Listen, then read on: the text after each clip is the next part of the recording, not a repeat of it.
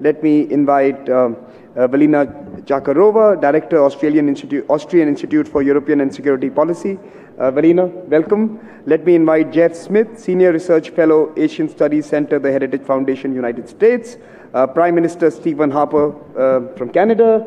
João Carvino, Minister of Foreign Affairs, Portugal, and Dr. S. Jaishankar, Minister of External Affairs, India. Thank you so much for joining us at this discussion. We will be taking questions, and just to let you all know that those who are seeking to ask our panelists some questions, please walk to the mics, which are located at multiple locations in the room, and pose your questions. We will collect a bunch and then turn back to the speakers. Do not make your questions into commentaries. Write them for newspapers. Pose a very specific query. This panel is going to discuss India's evolution as a global actor.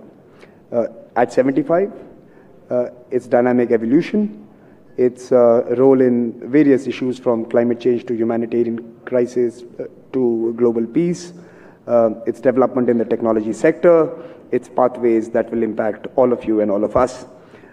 It will also discuss global assessments of where India is, global expectations from India, and perhaps how does India work with its key partners in the days ahead. To get this started, let me first turn to my friend Jeff Smith. Jeff, India at 75. What does that evoke? What does India at 75 mean for you as a global partner of India, as someone who's been watching India, as someone who's been writing on India? Thank you, Samir, for having me. It's a pleasure. And I will request all the speakers to bring the mic as close to their mouth as possible. Okay. Because the YouTube folks have been cribbing since yesterday that the audio is bad, so bring it close to you. It's an honor to be on such a distinguished panel. When I think of India at 75, what stands out most to me is that it's become a responsible international actor. You know, international relations theory tells us that when a country so large rises so quickly, traditionally it's been a destabilizing phenomenon. And China has in some way proved these realist theorists correct in the way it's been acting more belligerently, with more nationalism, aggressive in its territorial disputes. You know, it's fairly remarkable that India has risen the geopolitical hierarchy so quickly. It was the 10th largest military spender in the world in 2009. Today it's the 3rd. If China had not overshadowed its rise, all we would be talking about is how quickly India has risen. And yet it hasn't become a destabilizing international actor. In fact, I would argue it's become more responsible. It's not aggressively seeking to redress historical grievances. It's not bullying its neighbors. It's not seeking to reclaim lost territory. In fact, it's settling its disputes responsibly in international forums. It's being more magnanimous in its neighborhood. It's treating its neighbors more kindly than it had in the past. It is defending the rules-based order. It's being a good partner to the West. It's being courted by international capitals across the world. And so, to me, I think this has been a remarkable phenomenon in the way it has contributed to regional and global stability, and it's something to be applauded. That, to me, is the most remarkable thing about India at 75. Jeff, clearly you are in a minority, right? If you open a New York Times newspaper or a Washington Post or any other medium, you see write-ups that could be disturbing, to say the least. So, what is the assessment? How does India respond to the United States when it sees these multiple messages coming at it? Well, first of all, as someone who works at a conservative think tank, criticism from the New York Times is no surprise. Something we're very familiar with. And you have to understand that Western criticism, particularly in the liberal media, is not unusual. But I think it's very important to distinguish between criticism in the free press and government policy. And if you look at U.S. government policy consistently across multiple administrations, bipartisan administrations, 2 Republicans, 2 Democrats, they have been consistent in pursuing stronger ties with India. Most of the criticism, whether it's in the US or internationally, has been of Indian domestic policy, but very few have criticized India's international policy. And everyone wants to do more business with India. I would argue everyone does. The US does, Europe, Africa, Latin America. I would argue even India's rivals want to do more business with India. Even China would like to do more business with India, just not on terms that are acceptable to India. And so when you actually look at government policy, India is being courted by a wider number of capitals than perhaps any other country. And sometimes we need to separate the noise in the press from real government policy. Velina, let me pose a similar question to you. Sitting in Austria, in Europe, when you say India, what does that really evoke in folks in the strategic circles and perhaps even on the street? How is India assessed today? India at 75, what are your expectations? What are the attributes that come to mind? And how do you see India as a partner?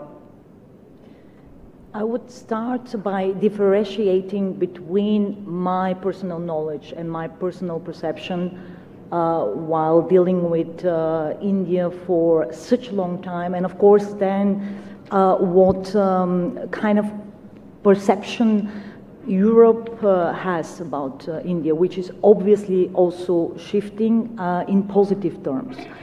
And in general terms, these 2 last years have brought one positive image, one positive story, actually, if I look at the relations between Europe and India.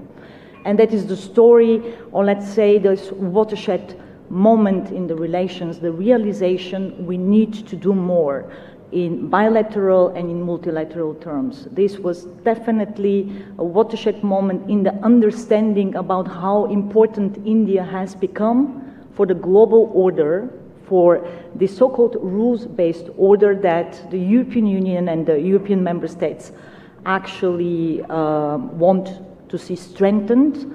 And also there is this realization on the side of European decision makers, both in the institutions and in the member states, that both Europe and India do not want to be caught in a binary world. Given the deepening systemic competition between the United States and China, there may be a third way for Europe and India. A third way would mean equidistance, would mean that both could actually build an own center of trading power and could actually have an own story to tell. Now, when it comes to my personal understanding, I also have witnessed a huge development in positive terms. Just if I think about the beginning of 2000, there was no real interest in India, more or less. There were, of course, scholars and exchanges, student programs, but as a young student dealing with South Asia and with India, actually I was quite frustrated that the political elites were not really interested in deepening the relations. This has definitely changed. When it comes to people relations, I think that both share a very similar positive perception about each other, and this is going to grow further. Velina, I'll come back to you with another question to look ahead, and I'll come back to you. But let me now turn to Prime Minister Harper. Sir, 2 years ago, on this very stage, you had made a bold statement that India is going to define itself. India is beginning to define its own role, its own place. Its government is beginning to carve a unique identity. And you had mentioned this at this very stage.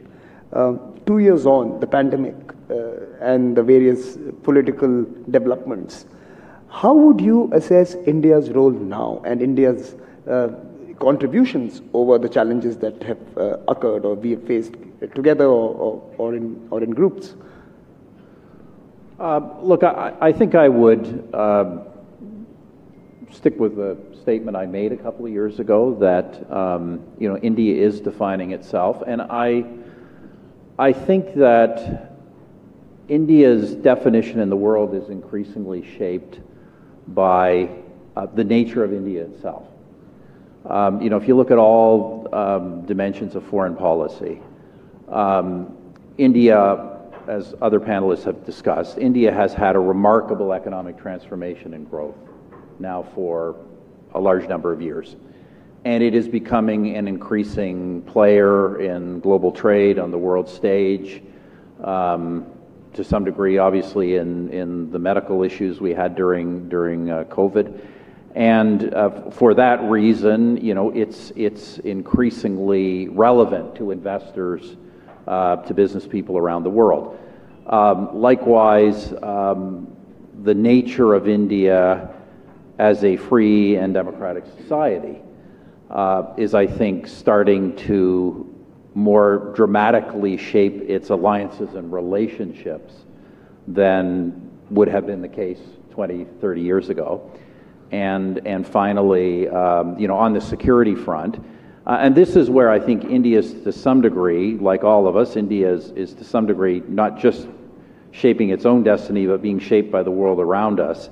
As China rises, as Jeff said, as a disruptive power, that seems to me to be pushing India towards a series of security alliances, the Quad, others, that are very different than in the past, and I think make a lot of sense for India in the future. Could I just maybe say one other thing,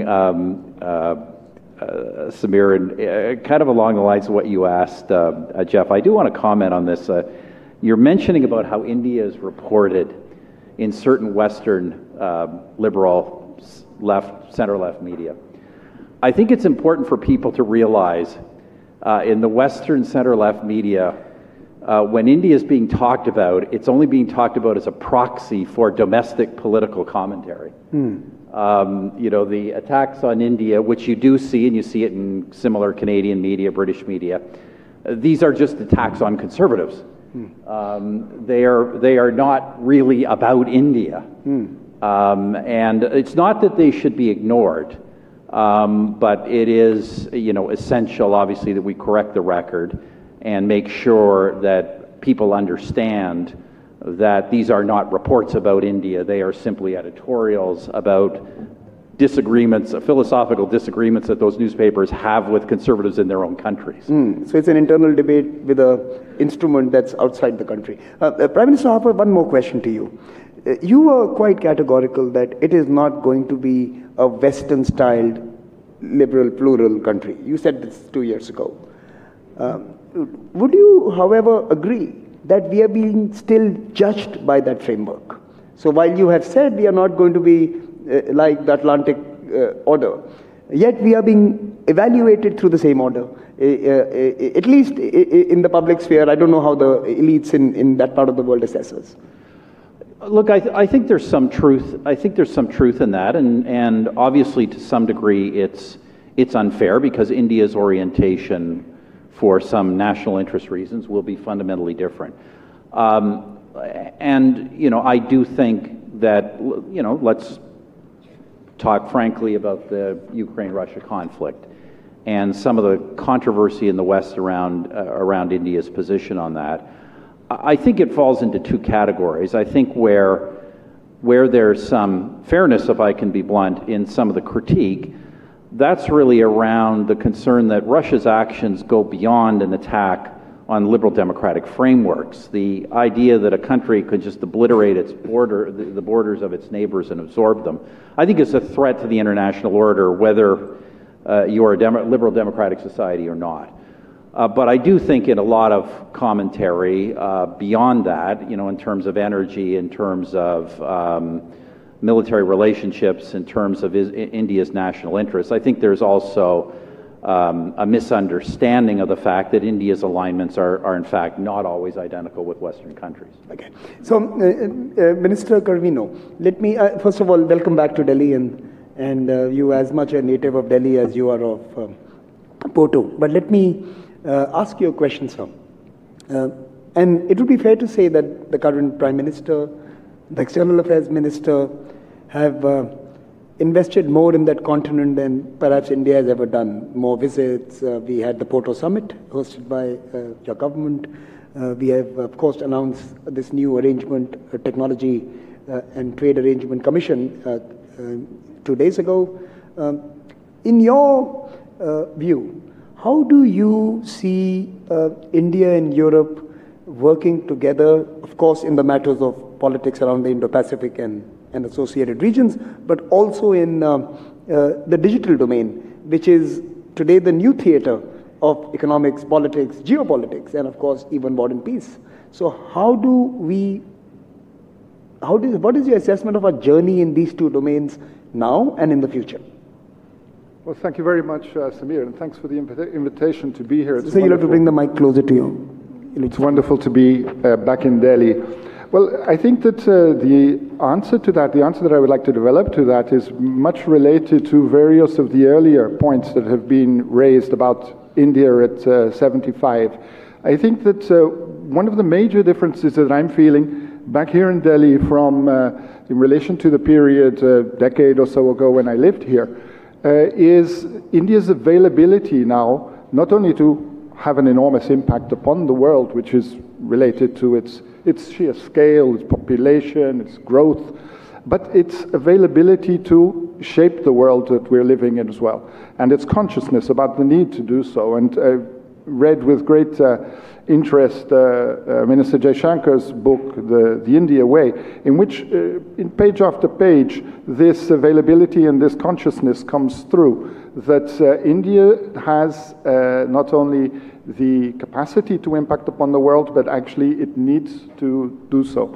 And what this means, I believe, is that India is thinking deeply about the kind of international governance that it can contribute to. And when we look at issues such as the increased proximity, you're absolutely right, there has never been such proximity between India and the European Union as we feel now.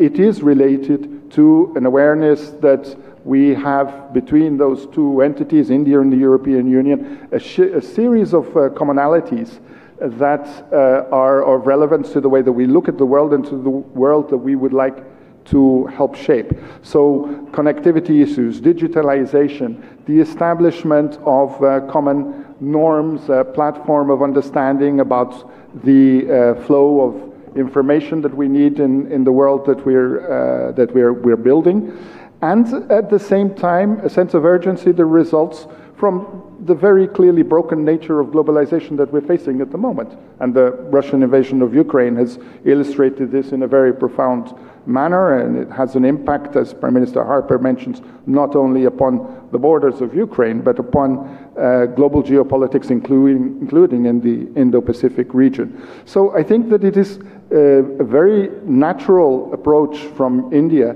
to reach out and to say, hang on, who are the partners internationally with whom we can work in order to help to shape the world that conditions our lives and the lives of our peoples? Mr. Minister, I want to ask you a direct question. The question is that many of us feel that we have made a clear decision in favor of the EU. We bet on EU. And this is not as an insider, this is as an outsider who sees statements coming out from our leaders. We feel India has put all its force, political capital and resources to build a strong, powerful partnership with the EU. Does EU feel the same?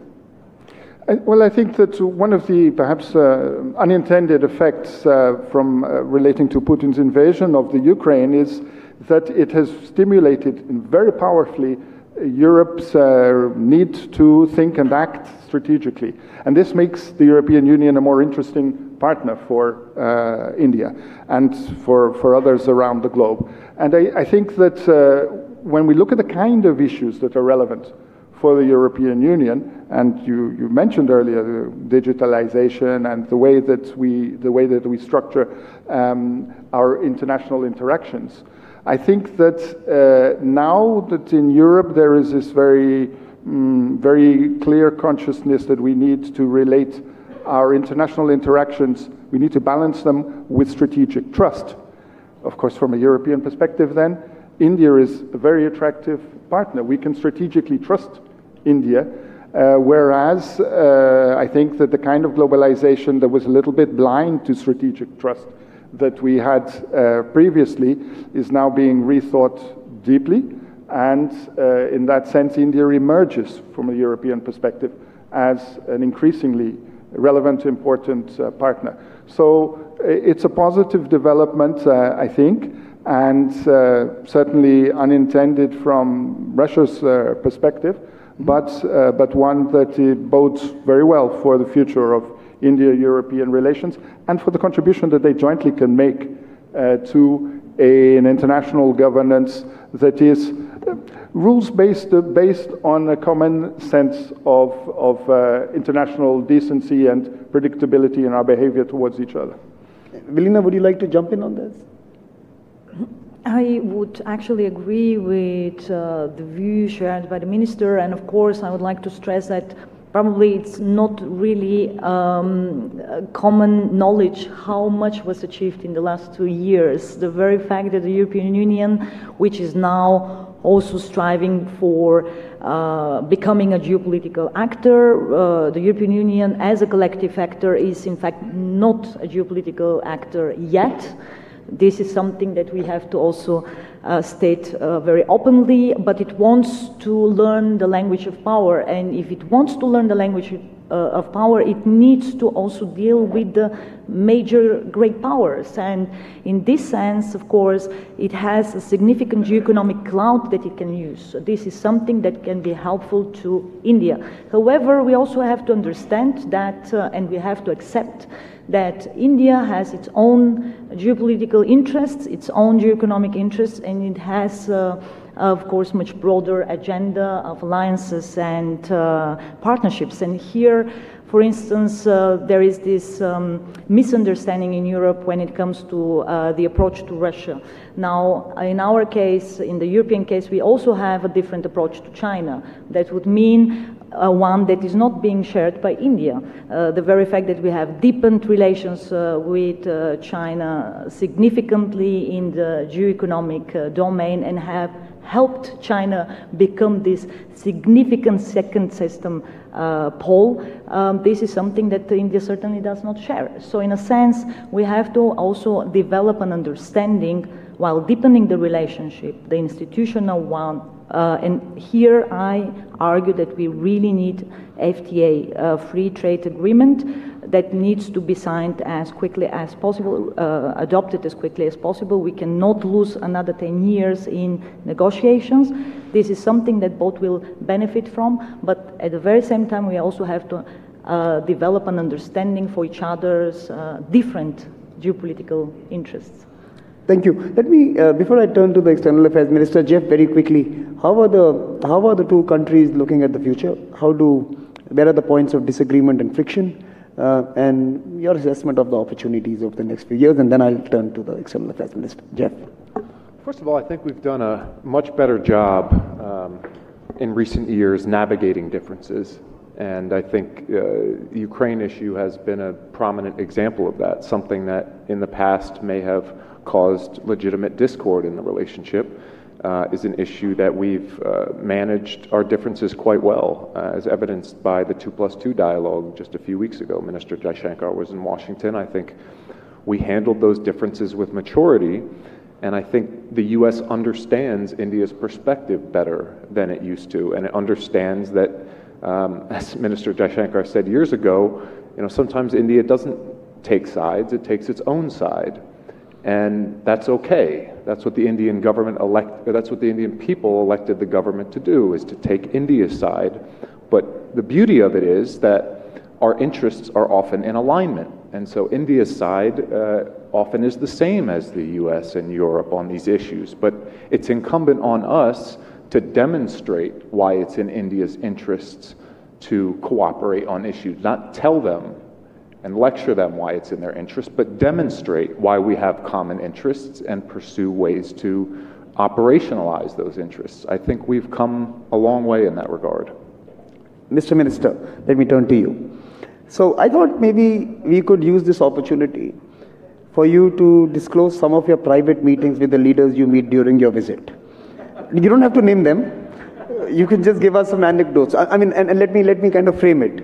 Maybe you can tell us, as you travel through the various countries that you visit, what is the most often heard criticism or complaint or maybe a curious question that you hear that befuddles them in terms of our actions, and also perhaps a flavor of what they want from you. What is their expectation from you? So I think a mix of both, that what befuddles them and what excites them about your visit, when you go and visit them or when our Prime Minister visits them. If you disclose names, it will be good, but also without names it will be fine. Thank you. I would give you a more analytical and probably more detached answer than you are expecting. So look, when we are looking at India at 75, it's not just India at 75, we are also looking at another 25 years ahead. You know, what have we done? Where have we fallen short? What do we want to do? Because those are often the conversations we have when we go out. If I were to pick a single thing we've done, a difference we've made to the world in the last 75 years, it is the fact that we are a democracy. If today there's a sense in the world that, you know, for all the ups and downs of history, what's happening in different geographies, but somehow in all of us there is that gut sense that democracy is in some form the future. A large part of it is due to the choices that India made and choices that India stuck with in very difficult situations. And there was a time when in this part of the world we were pretty much the only democracy. So if democracy is global today, or we see it as global today, I think in some measure that credit is due to India. Now, it's also fair when we look back at 75 years, we should reflect on where we have come up short. And I would say the 2-3 areas which are quite obvious. One, clearly we didn't pay the kind of attention to our social indicators, our human resources, as we should have. 2, we didn't concentrate as much on manufacturing and technology strengths as we should have. And 3, in terms of foreign policy, probably in the mix of various elements, we didn't give as much importance, as much weight to hard security as we should have. And I say this because, this is not a polemical criticism of the past. Other countries who were in similar situations did exactly this, and which is one of the reasons why some of them are today ahead. It is something we are trying to do now. I mean, these are exactly the areas we are trying to correct at this point of time. So it's not that it can't be done. It is being done even as we speak. So what is it I think we should be doing in the future? One, I would say most of all, to me, the next 25 years is about capability, capability, and capability in every possible domain, in every possible way. We should be completely fixated on outcomes. We should be utterly practical about how we leverage the international environment. So a lot of the conversations which we have when we go abroad is about capability building. The second is, and that goes back to some remarks you made about how we are perceived. Look, we have to be confident about who we are. I think it's better to engage the world on the basis of who we are rather than try and please the world as a pay limitation of what they are. This idea that others define us, that somewhere there we need to get approval of other quarters, I think that's an era we need to put behind us. And definitely I would hope in the next 25 years we will be even more deeply international in terms of our commitments, in terms of our responsibilities, in terms of our role than we are. And since you're asking me, so all these conversations say something which is of interest. I must say my morning was made today by meeting a fellow foreign minister who told me that Gujarat is ahead of globalization. Actually, he said Gujarat doesn't need globalization. They're already out there. I think, in a way, I would hope in the next 25 years, India too is actually at the forefront of a kind of a right kind of globalization, more decentralized, more fair, one which works for everybody, and one which is not leveraged, which is not weaponized. So let me ask you, let's flip this question. What do we expect from the world? We have some key partners, we are diving into certain key relationships, whether it's the EU, whether it's the US, whether it's our big investments or political and economic investments into Africa. What are we seeking from the world as we move to the capacity stage of our next 25 years? Well, I think I would look at it, I think I'll tell you what we should not be doing. We shouldn't be looking at the world with a sense of entitlement. We need to earn our place in the world, and which to a certain extent would therefore come to the issue of how does the world benefit by the growth of India. We need to demonstrate that.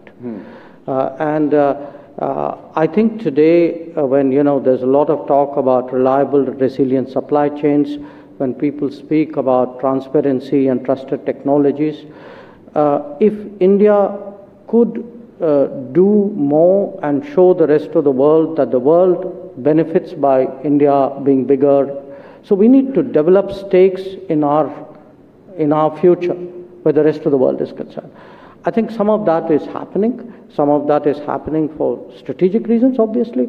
But we need to make more of it happen, especially for economic reasons. Prime Minister Harper, would you like to come in on something that the Minister said? Would you have a comment? I would look, I guess as I was listening to the Minister, there's one comment I think really needs to be made, and that is to reflect, because the Minister rightly reflected on some things India can do better in the future. But I think we should take a moment at 75 to reflect on what a relative success India actually is. Now, if you look at all of the countries that emerged from colonialism in the post-war period, and you focused on their various vulnerabilities, strengths and weaknesses, you would look at India and you would say, look at this country of just enormous cleavages, regional, religious, linguistic, social, cultural, and with enormous social and economic challenges. And here we are 75 years later, and of all the countries that have emerged from that past, there are very few that have demonstrated the unity, the high levels of governance, the advancement of human rights and democracy, the economic advancement, the eradication of hunger. So, look, I think that we obviously need to reflect on what India can do better or different. But it is a remarkable success story, and compared to other countries that objectively should have been way ahead of India, India is ahead of just about all of them. So we are going to open it up to all of you. I would request you to walk to the mic and pose your question. My young fellows, especially the Raisina young fellows, the officer trainees. I would want to see some young voices come into this conversation as well. But till they come to the mic, why don't you go ahead? We'll take a bunch of questions. Okay, do introduce yourself and short questions, no commentaries. Thank you very much. Thank you very much, Dr. Hai Quen from Tel Aviv University, Israel. My question is to Minister of Foreign Affairs of India. You spoke about self-confidence. We really appreciate, we really are aware of the fact that India is is the largest democracy in the world, and it is a rising power. So my question is to you is regarding what are your plans for turning India into a permanent member into a permanent member of the UN Security Council? Thank you. There are two questions from that end. Please go ahead.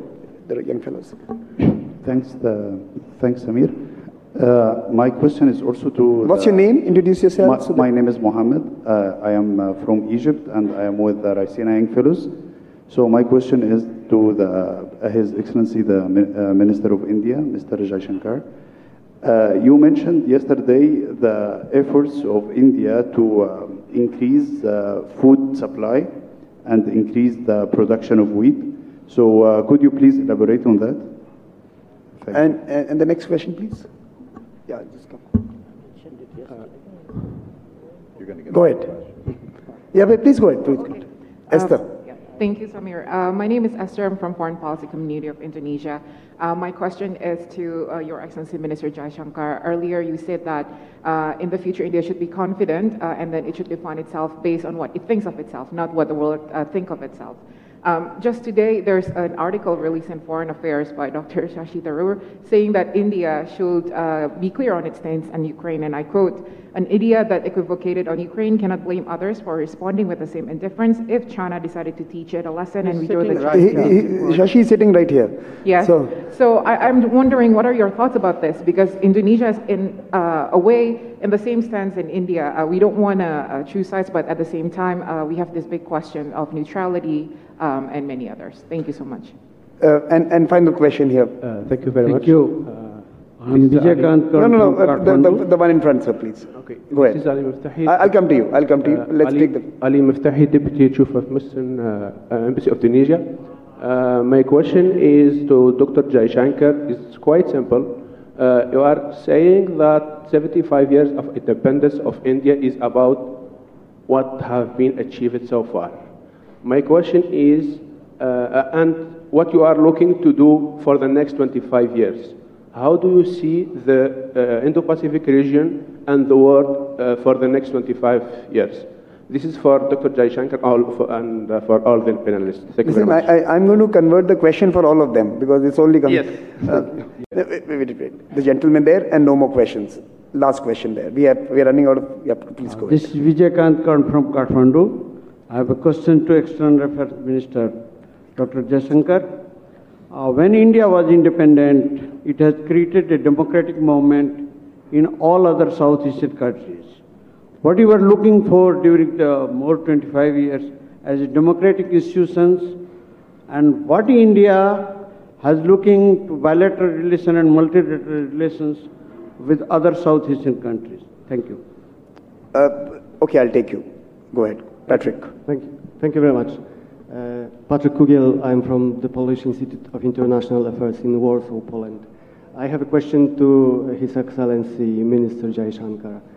In your book, The India Way, you wrote that India must be more ready and willing to take a risk in international affairs, and that India will be more decider, shaper, rather than abstainer.